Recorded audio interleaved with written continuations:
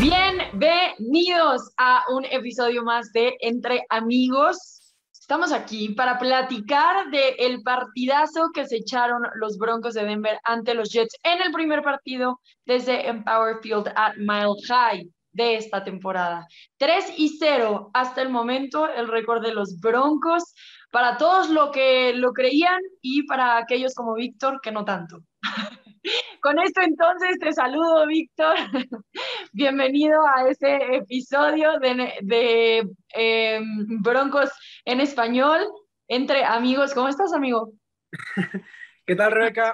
Muy contento de estar ahí con ustedes dos. Estoy listo para toda la carrilla que me quieran dar. Yo sé lo que dije en la temporada baja, lo sostengo hasta el día de hoy, así que como lo bien lo mencioné, si me aprueban, si me muestran diferente cosa, les voy a dar sus porras y pues la verdad me han mostrado mucho más de lo que esperaba. Entonces, mira, traigo mi playera número 3, no es por Drew Lock porque dice Víctor atrás, pero es de 3-0, así que ando celebrando el día de hoy con mi 3-0.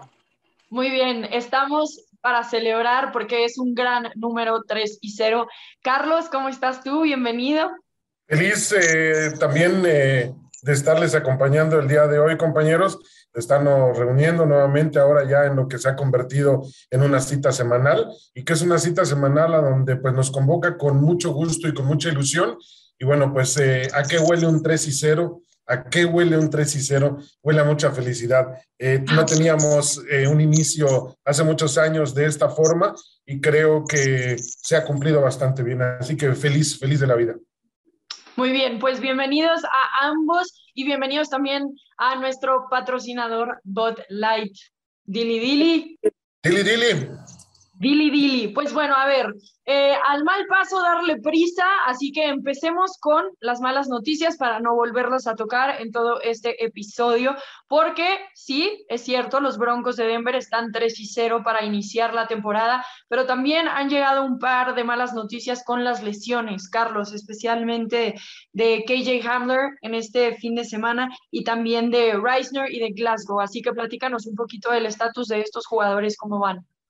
Bueno, la situación con KJ Hamler desgraciadamente se ha tornado en que la temporada completa va a estar fuera porque, bueno, tiene una ruptura de ligamentos cruzados, el cruzado el anterior, y entonces, bueno, pues será pasado por el quirófano.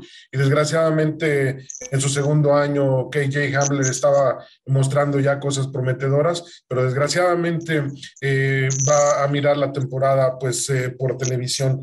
Y bueno, pues lo de Bradley Chubb, que ya lo habíamos discutido un poco, pero bueno, pues se agrava a tal grado de que pues también ha necesitado una artroscopía pues para tratar de recomponer lo que se había operado. El caso de Glasgow, ahora no fue la situación de las palpitaciones fuera de ritmo que en otro tiempo le acompañaron hace un par de semanas, pero bueno, pues ahora se resiente de una lesión muscular.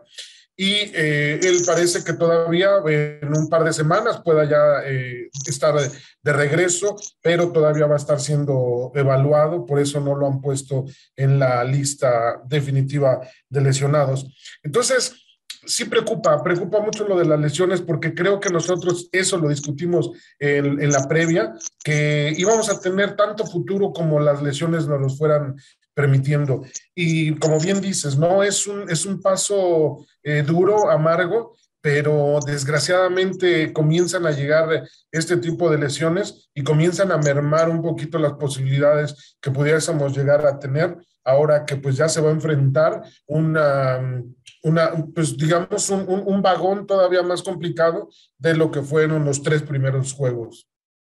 Así es. Y bueno, también triste para todos, ¿no? Las lesiones en todos los sentidos las lamentamos, pero también como que pienso en KJ Hamler y que tenía una gran oportunidad justo por la lesión de Jerry Jeudy de hacer grandes cosas, de aportar más al equipo y bueno, acaba su situación, como ya la comentaste, en una temporada perdida se va a tener que someter a cirugía por una ruptura de ligamento en la rodilla, así que no veremos a KJ Hamler hasta la próxima campaña. De todas maneras, el resultado fue muy positivo, vamos a dejar ese trago amargo de lado, muy positivo para los Broncos, 26-0. Y tenemos que hablar de esta defensiva, Víctor, porque está igual que los Bills posicionados como los dos mejores equipos de la NFL en diferencial de puntos. Esto quiere decir que los puntos anotados a diferencia de los puntos permitidos. Y con este partido, que los Jets quedan en 0, por supuesto, que tenemos que hablar de la gran defensiva que llevamos preparando toda esta pretemporada y que poco a poco hemos visto relucir mucho más. Así que háblanos del shutout que da ese huevito de codorniz o de avestruz, lo que quieras, pero yo lo veo así, un 0 redondo para los Jets después de este partido. Sí, claro, dejaron un shutout aquí en Empower Field a Mile High, 26-0, como bien mencionaba Rebeca. La segunda vez que los Jets viajan aquí a casa en los últimos años y se van con un 0 en el marcador. La última fue de los Titanes de Tennessee, después los Jets, y antes de eso también los Jets habían sido quedado en 0. Entonces parece que los Broncos dominan a los Jets todas las veces que juegan contra ellos aquí en casa. Pero esta defensiva posiciona a los Denver Broncos ahorita en un diferencial de puntos de 50 puntos, donde solo han entregado 26 puntos y anotado 76. Es el mejor récord ahorita de la NFL en puntuaje, y me encanta lo que está haciendo esta defensiva. Me encanta lo que hizo Justin Simmons. Se me hace que por fin es la regañada que le dimos la semana pasada, donde mencionamos que después de las regañadas de aquí entre amigos, Justin Simmons sale con un pick y pues casi se lo llevó a la casa, por poquito y poquito se lo llevaba por el pick six. Me encantó después de eso Caden Stearns, el safety, también que entró como reemplazo ya cuando los Broncos habían dominado el juego, también se llevó su propio pick casi también hasta la casa.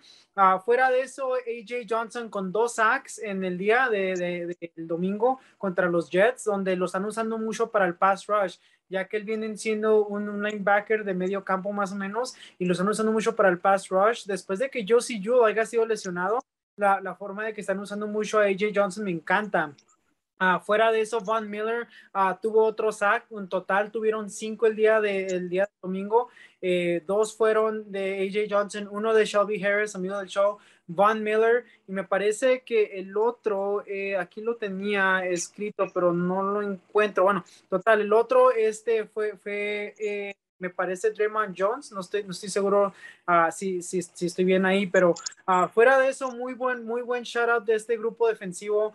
Muy buena presión. Ahorita está en estadística que Von Miller ahorita tiene el primer lugar en la NFL por tackles para pérdida de yardas con 6, mientras hay 5 jugadores empatados para el segundo lugar. El otro fue el de Malik Reed. El otro sack fue Malik Reed. Sí. Fuera de eso, un gran juego defensivo para este equipo. Me encanta lo que hace. Se ve que el equipo está con mucha energía, a pesar de que Bradley Chubb está perdido por unos, me parece que hasta 6 semanas, ¿verdad, Carlitos? Yo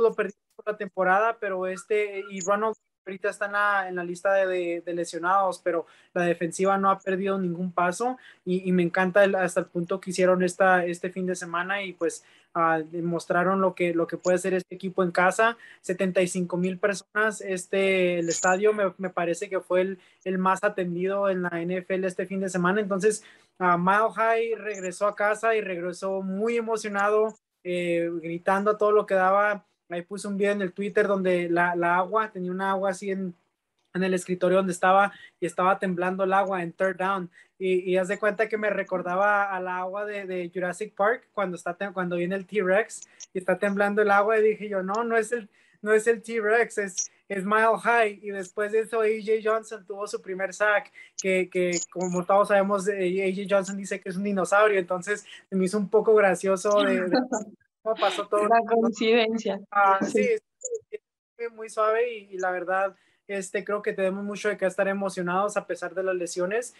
Carlitos, a tu punto de las lesiones, antes de que se nos pase, lo que son los receptores, hablamos en la temporada baja que era un grupo muy lleno, con muchos jugadores y mucho talento, y se está creando en una posición donde estamos buscando a jugadores de reemplazo ya, porque se han lesionado muy rápido. Entonces, un poco de presión ahí para George Paton, pero fuera de eso, me encantó lo que vimos en defensiva. Sí, y bueno, también hablamos de Johnson la semana pasada, porque Carlos dijo que no estuvo satisfecho con el desempeño de linebacker y también parece ser que te escuchó, Carlos, porque Sí. bueno, 2 sacks de los 5 son atribuidos a él, jugó por todos lados en el campo, hubo grandes jugadas por parte de este jugador, así que bueno, también se ve que nos escucha para prepararse antes de los juegos. Hablemos también de la ofensiva. La parte que me sorprendió, digamos, fue cuántas veces esta defensiva de Robert Saleh logró presionar o capturar a Teddy Bridgewater. También me sorprendió lo mucho que se arriesgaba Teddy B. A veces salía y yo decía, ya que se tire, ya que se resbale, ya que se resbale, y recibía los golpes como cualquier corredor de la NFL. Entonces, bueno, espero que alguien hable con él y le quiten esas mañas, porque en realidad se nos hace así chicharrón el estómago cuando lo vemos salir corriendo. Pero bueno, en realidad, hablando ya del tema de los corredores, podemos hablar de que fue un partido semi-productivo para los corredores. De repente tuvieron jugadas importantes en las que tenían muy buen yardaje y a momentos parecía que no avanzaban mucho. 2 de los touchdowns se les atribuye a ellos, pero en realidad no podemos dejarnos engañar tanto por esos números. No fue tan efectivo el juego terrestre como nos hubiera gustado. Pero me sigue impresionando Teddy Bridgewater dentro de la bolsa de protección, cómo hace sus progresiones, cómo está haciendo la lectura, cómo a pesar de que se le caen los receptores, sigue encontrando a otros. Y el personaje principal de esta ofensiva, además de él, este fin de semana, para mí fue Tim Patrick, que estuvo a todas, buscando los espacios en todas, haciendo unas grandes recepciones, además. Así que aplausos para Tim Patrick, que la verdad sacó la casta ahí para la ofensiva. La línea ofensiva me gustaría que apretaran un poquito más las tuercas, porque esta defensiva, sí, este equipo tiene una filosofía defensiva. Robert Saleh es ese tipo de entrenador. Pero después de esto también nos vamos a enfrentar a grandes equipos con líneas defensivas. Hemos estado viendo lo que hacen los Raiders. Entonces ahí digo como que, hey, vamos a tener que apretar. Creo que es un punto de preocupación. Pero fuera de ahí fue una ofensiva que me gustó muchísimo. Carlos, ¿a ti qué fue lo que más te gustó de esta ofensiva? ¿Qué destacarías en esta victoria para los Broncos? Fíjate que me quedaron muchas dudas, al igual que tú, con respecto a lo que fue el desempeño terrestre, aunque el señor Ayala me prestó su bolita mágica la semana pasada y yo dije que Javonte Williams iba a anotar su primer touchdown vía terrestre, lo consigue también Melvin Gordon su segundo touchdown vía terrestre y creo que como bien mencionaste tú, cumplieron, pero me parece que para una defensiva de este tamaño podíamos haber esperado muchísimo más, no un poco más, muchísimo más. Y bueno, pues en un momento dado, quien sacó las castañas del fuego fue Teddy Bridgewater. Lo que me gustó es que también escuchó el podcast y se ajustó un casco ya de su tamaño y ya no lo estuvo perdiendo y creo que eso también nos pone con mucha tranquilidad. Bueno, pues lo que fue el ballet aéreo me parece, coincido contigo con respecto a la gran actuación de Tim Patrick, que hoy, al verse cubierto mejor el otro costado en Courtland Sutton, él sabe aprovechar que tiene un poquito más de libertades y penetra fuerte. También a destacar que hubo varias recepciones por parte de Melvin Gordon y también de Javonte Williams, que fueron utilizados en un momento dado como válvulas de escape porque estaban perfectamente cubiertos ambos receptores. Noah Fant en su papel normal, en el show de Noah Fant, y me parece que cumpliendo. Y a mí el que me tiene maravillado es este muchacho Sauber, que bloquea, es bastante contributivo con la línea y también da mucha protección, da mucha seguridad y cuando se le ha requerido, ahí están las manos de él para hacer la recepción. Owen Bamnell también con una recepción y hay una gran contribución y reparte el balón nuevamente, pero creo que por encima de todo, lo que tenemos que destacar es que por tercer partido consecutivo Teddy Bridgewater consigue marca de 75% o más de pases completos. Y eso es a destacar. La verdad que los mariscales de campo de élite hacen lo que ahorita Teddy Bridgewater está haciendo y por eso yo desde el primer partido que vi les dije, esta es una versión distinta de lo que yo he visto de Teddy Bridgewater en el pasado. Sí, 223 yardas por aire para Teddy B, que sí hubo intercambios de balón en este partido, un fumble especialmente por ahí de Williams, que fue algo costoso. Pero bueno, ¿qué cosas positivas, Víctor, con qué cosas positivas te quedas tú de cara al próximo partido? Claro que sí, mira, les voy a dar todas las positivas y les voy a dar una negativa, porque en realidad no soy Víctor si no les dejo un pero. Tim Patrick, 5 targets, 5 recepciones, 98 yardas. Courtland Sutton, 5 targets, 5 recepciones, 37 yardas. A pesar de que Jerry Jeudy el año pasado tuvo muchos problemas con las manos, KJ Hamler lo vimos la semana contra los Jaguares que falló un touchdown largo. Tim Patrick y Courtland Sutton nos siguen mostrando que buenas manos tienen y los vimos en jugadas cruciales donde Tim Patrick hizo unas recepciones acrobáticas y pues movieran el balón. Me encanta Eric Sauber, me lo ganaste, Carlitos, la verdad era mi jugador destacado. Me encanta cómo está jugando sus bloqueos, me encanta cómo está viendo el juego. Si no sabían, Eric Saubert lo soltaron a Jaguares para poder poner a Tim Tebow mientras estaban en la temporada baja con sus alas cerradas, y pues fue cuando los Broncos llegaron y lo levantaron. Entonces, Eric Saubert ha jugado muy bien, me encanta este grupo de alas cerradas, pero a la misma vez estoy un poco decepcionado con Noah Fant. Noah Fant tuvo muchos errores graves, que costaron en yardas. Entonces, una de las llaves de Isabela, de las llaves del juego, fue eliminar los penalties y las yardas perdidas. Tuvimos 6 penalties por 50 yardas y me parece que 2 de esas fueron de Noah Fant, en la zona anotación 1, especialmente donde después anotó Melvin Gordon en su primer touchdown del juego, pero en sí Noah Fant tiene que arreglar esos errores. Hubo unos cuantos false start de su parte también. Entonces, me parece que vemos flashes de Noah Fant en juegos donde anota su touchdown.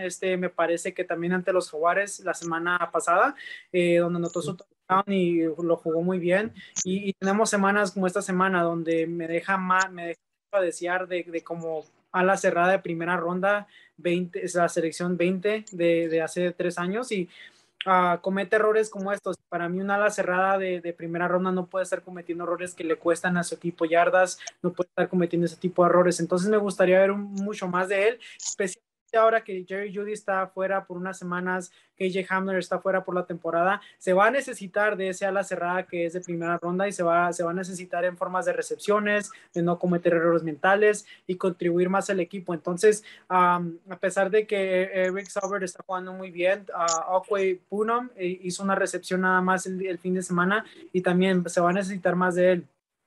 Fuera de eso, Teddy Bridgewater, Carlitos, a tu último punto, siento que la energía de Teddy Bridgewater es diferente con este equipo porque sabe el trabajo que se ha costado crear este equipo. Sabe, él ve George Payton cómo entró con un equipo muy cargado, le añadió más piezas para poder ser un equipo fuerte y dominante. Lo está mostrando 3 semanas y él sabe la presión que tiene Mile High en sus quarterbacks. Él bien lo mencionó en una entrevista la semana pasada, dijo: la última vez que estuve aquí vine como vikingo y me fue muy mal ese día, esa defensa casi me mató. Él sabe que los fans son apasionados. Él mismo dijo después del juego que qué tal los fans estuvieron muy grite muy fuerte. Entonces él sabe lo que te exige. Él ve John Elway, Peyton Manning, una franquicia que ha tenido mariscales que han llegado muy lejos, y él sabe lo que se espera de él. Entonces por eso me hace que está jugando mucho mejor. Me encanta su liderazgo. Justin Simmons puso un post en su Instagram donde mencionó el liderazgo que tuvo Teddy Bridgewater, que lo esperó a que Justin Simmons acabara una entrevista completa para poder rezar en el campo después del juego, cuando él pensó que no había nadie para rezar, porque a él le gusta rezar siempre después de cada juego, y estaba Teddy Bridgewater ahí. Entonces yo pienso que este líder le ha dado inspiración a este equipo, le ha dado muchas ganas de jugar mejor, y la verdad me encanta este mantra que tienen de 1-0 cada semana. Lo mencioné la semana pasada, lo sigo mencionando, 1-0. Me encanta cómo están, que me recuerda mucho a Iron Sharpens Iron del 2015. Entonces me gusta la energía de este equipo. Y última cosa, George Payton, si ves nuestro show, dinos quién quieres que mejore y nosotros lo mencionamos para que tengan un buen juego. La verdad, eso y mi bolita mágica no han fallado, así que ustedes miren, la bola mágica no falla, y si lo regañamos aquí en el show tampoco falla. Así que Peyton, tú háblanos, o sea, un texto, una llamada, y dinos quién quieres que mejore. Aquí lo resolvemos. Lo que tenemos que resolver es el 4 y 11 en terceras oportunidades, hablando de peros, Víctor. 3 y 11. No te puedes permitir eso contra equipos que no tienen récord perdedor. Los 3 equipos con los que se ha enfrentado los Broncos hasta ahorita tienen un récord en conjunto de 0 y 9. Es decir, no han ganado ni un solo partido en ninguno de estos 3 equipos. No quiero menospreciar para nada las victorias de los Broncos. Esta es la NFL y es muy difícil ganar cualquier semana. Pero de todas maneras, contra equipos que tienen marca de 0 y 3, si solamente estás haciendo o convirtiendo 4 de 11 terceras oportunidades con equipos que tengan récord ganador, como van a ser los Ravens esta próxima semana, 2 y 1, entonces las cosas se van a dificultar más. Hablemos un poquito de ese partido, Carlos, que nos espera enfrentando a los Ravens este próximo fin de semana, segundo partido de temporada en casa. Y bueno, recibimos a Lamar Jackson, que nuevamente junto a los Ravens ganó en un partido de último momento con un patadón de Justin Tucker, 66 yardas, un récord histórico de la liga, y que bueno, ahora vienen con todo ese ánimo a buscar su siguiente victoria ante los Broncos. Sí, mira, ya nada más, compañeros, para puntualizar ya lo que sucedió esta semana, me gustaría comentarles que Von Miller ingresa con la captura de mariscal de esta semana al escalafón número 23 de todos los tiempos, con la mayor cantidad de capturas de mariscal. Y desde el año 2000, los Broncos ya quedan con marca de 19-3 en juegos de apertura en casa. Así que bueno, pues una marca que ampliamente favorece a los Broncos. Y bueno, pues ahora este será el segundo partido en casa.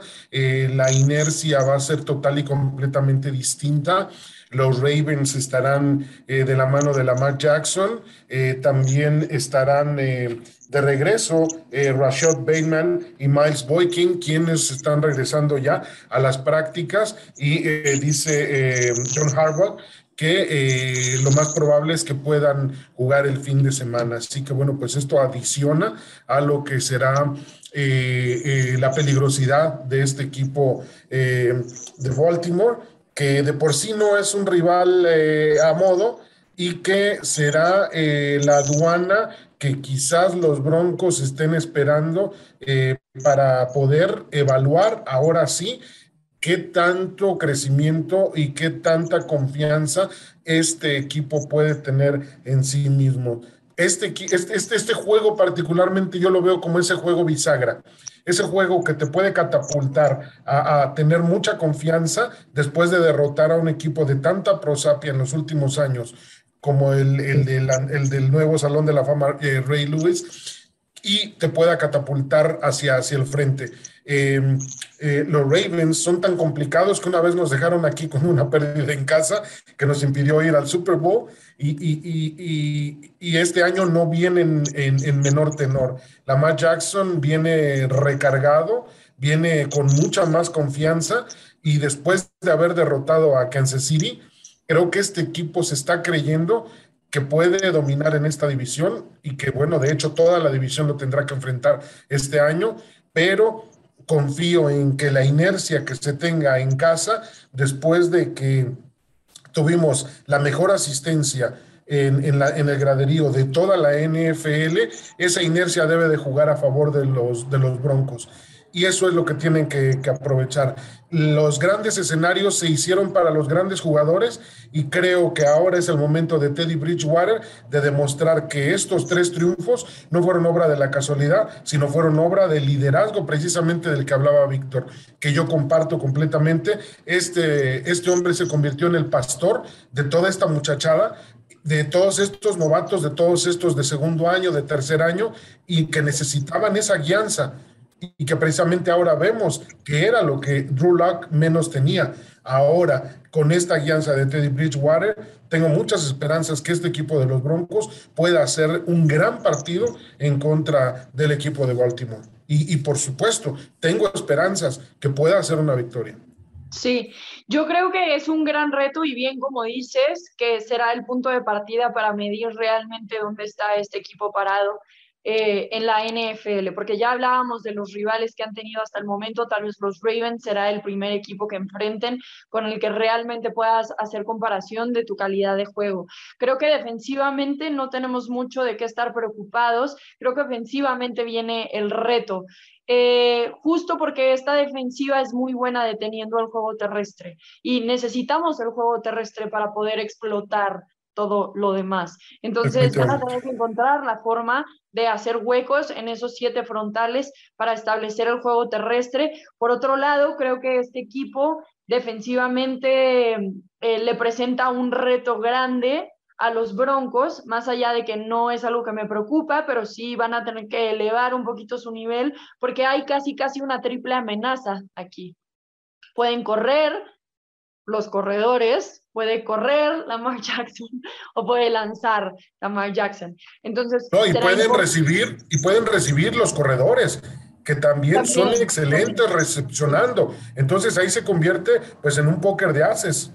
Entonces van a tener que ser muy disciplinados, creo que este equipo lo tiene, creo que también la diferencia de lo que se tiene que empezar a ver es tal vez esos 6 castigos por 50 yardas que hubo este pasado fin de semana, se van a tener que pulir contra equipos como los Ravens. Pero especialmente creo que el reto va a ser ajustar el juego terrestre, hacerlo funcionar para que entonces todo el abanico de oportunidades se dé para Teddy B. En caso de que no se dé, creo que lo puede sacar. Yo veo siendo un partido cerrado, sin embargo, para estar cómodos, sin duda alguna pondría mi foco ahí. Víctor, ¿tú dónde piensas que están las claves o en qué te vas a fijar para ese partido? Pues no les quiero dar las llaves del partido, nada más porque ese es otro segmento para finales de semana. Sí. Pero pues, es un poco complicado para mí porque no sabemos dónde queda Reisner y Glasgow para la semana. Lo más seguro es que tal vez no jueguen este fin de semana, donde tiene que entrar Quinn Miners y Netani Muti, una línea muy joven, mal parchada, dirían, y como tú mencionabas, Rebeca, tiene una línea muy buena para el juego terrestre, y con 2 novatos va a ser un poco difícil tal vez correr el balón. Entonces no nada más eso, pero Javonte Williams no puede tener un fumble en el red zone como lo tuvo la semana ante los Jets. Fuera de eso, me va a encantar el juego que ponga Big Fangio contra Lamar Jackson. Yo les comparto, chicos, que yo no soy un fan de Lamar Jackson. Para mí, para ser un mariscal que gane a largo plazo en la NFL, tienes que tirar el balón, y para mí Lamar Jackson me da mucho a desear con su puntería y cómo lanza el balón. Para mí tienen que cerrar el juego terrestre, y cuando digo eso, tienen que completamente dejar contener a Lamar Jackson y forzarlo a que les gane por el aire. Nada más que eso va a tomar mucho de la ofensiva que note puntos para que tengan que estar persiguiendo los Ravens, y a la misma vez la defensiva tener que limitar a Lamar Jackson a yardas terrestres, forzarlo a que lance el balón y pues sí, enfrentarlo ante ese grupo de defensive backs tan buenos que tenemos. Creo que una clave del grupo de ellos va a ser Mark Andrews, una ala cerrada que ha jugado muy bien estas últimas 2 semanas, y pues los Broncos han batallado en detener alas cerradas en el pasado. Entonces son ciertas cosas que el juego para mí se lo pone en las manos de Lamar Jackson, y no lo va a ganar si se llegan a ir al tú por tú en puntos, y Lamar Jackson tiene que tirar el balón, como lo vimos con los Raiders, como lo vimos la semana pasada contra los Leones, donde falló tres pases, me parece, en cuarto down, conectó uno donde lo movieron el balón a medio campo y anotaron un gol de campo que rompió récords, que brincó del poste, pero en realidad eso fue ganado por este Justin Tucker, no por Lamar Jackson. Contra un equipo de los Leones que tal vez dirías que este lugar donde pueden estar ahorita ganando los Leones, un equipo que ha batallado tanto. Entonces, se me hace que tenemos mucha oportunidad de ganar a los Ravens. Tienen muchas lesiones con su grupo de running backs, pero me parece que tienen a Latavius Murray. Latavius Murray nos ha hecho pagar a nosotros los Broncos antes en el pasado cuando jugaba para los Raiders. Entonces, va a estar interesante el juego, va a estar suave y se va a ocupar mucho de los fans de Mile High que estén gritando a todo lo que da para que puedan distraer un poco a Lamar Jackson y crear un poco de caos en esa ofensiva. Sí, lo pidieron los jugadores en Instagram y Twitter después del partido de este fin de semana. Justin Simmons puso algo así como, hey, gracias por todo el apoyo, sí hicieron diferencia, los necesitamos en el siguiente partido. Así que esperemos que nuevamente hagan récord o marca especial. Todos los fanáticos que puedan visitar Denver, será un partidazo contra los Ravens que están con marca 2-1. Hablando de fanáticos, Víctor, este es el mes de la herencia latina. Hay muchas cosas que los Broncos de Denver están haciendo para celebrar, festejar, reunirse, conocer a toda la fanaticada latina. Platícanos un poquito de lo que viene de cara a este mes prácticamente de celebraciones. Pues sí, mira, para empezar los Broncos van a tirar este fin de semana la casa por la ventana, como dicen, celebrando la herencia de latinos.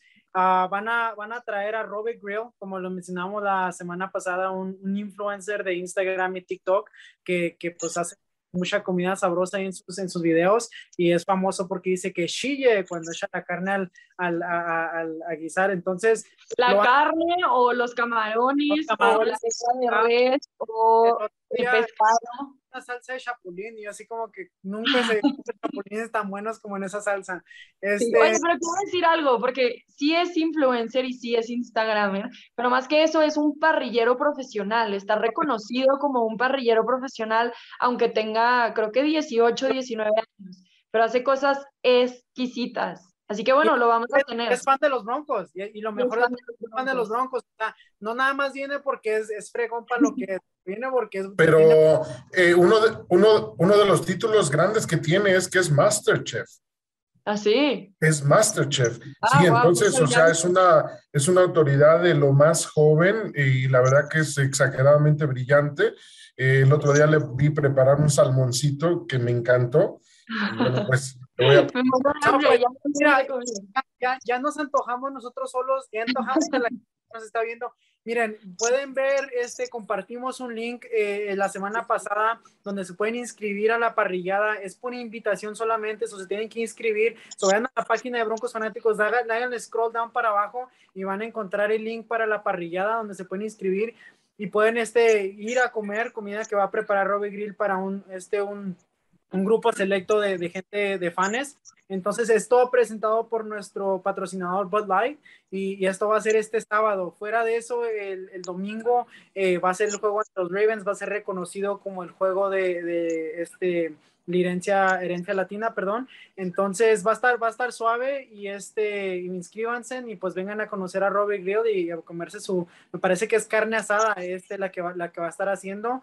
Y pues me imagino, ojalá haga una salsa de chapulín, la verdad, si es una salsa de chapulín, agua se me hace la boca, pero claro que no, tacos estilo Sonora, va a ser tacos estilo Sonora, a ver, así que para que se van a comer y carne asada. Oye, son chiltepines, no chapulines. No, también, no, sí. Te mando el TikTok ahorita, te lo mando. Oye, bueno, yo les voy a pedir un encargo, por favor. Obviamente no voy a estar ahí este fin de semana, pero voy para el de Washington. Así que agarra un poquito de esos tacos, mételos al congelador para que cuando llegue tenga mi recalentado, ¿sí? ¿Te puedo pedir ese favor, Víctor Ayala? No, te prometo que los voy a guardar de que lleguen a la... No te lo puedo prometer, Rebeca, Me da mucha hambre en el tráfico aquí de Denver y está muy brutal. Esa parrillada va a estar tan rica como tan rico sentimos estar 2 juegos arriba de Kansas City a estas alturas.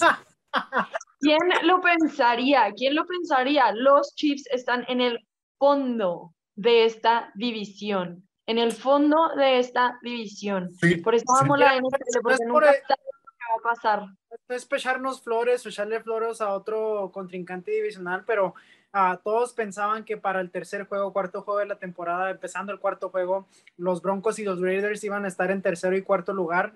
No se sabía en cuál posición, y los Chargers en segundo lugar atrás de los Chiefs.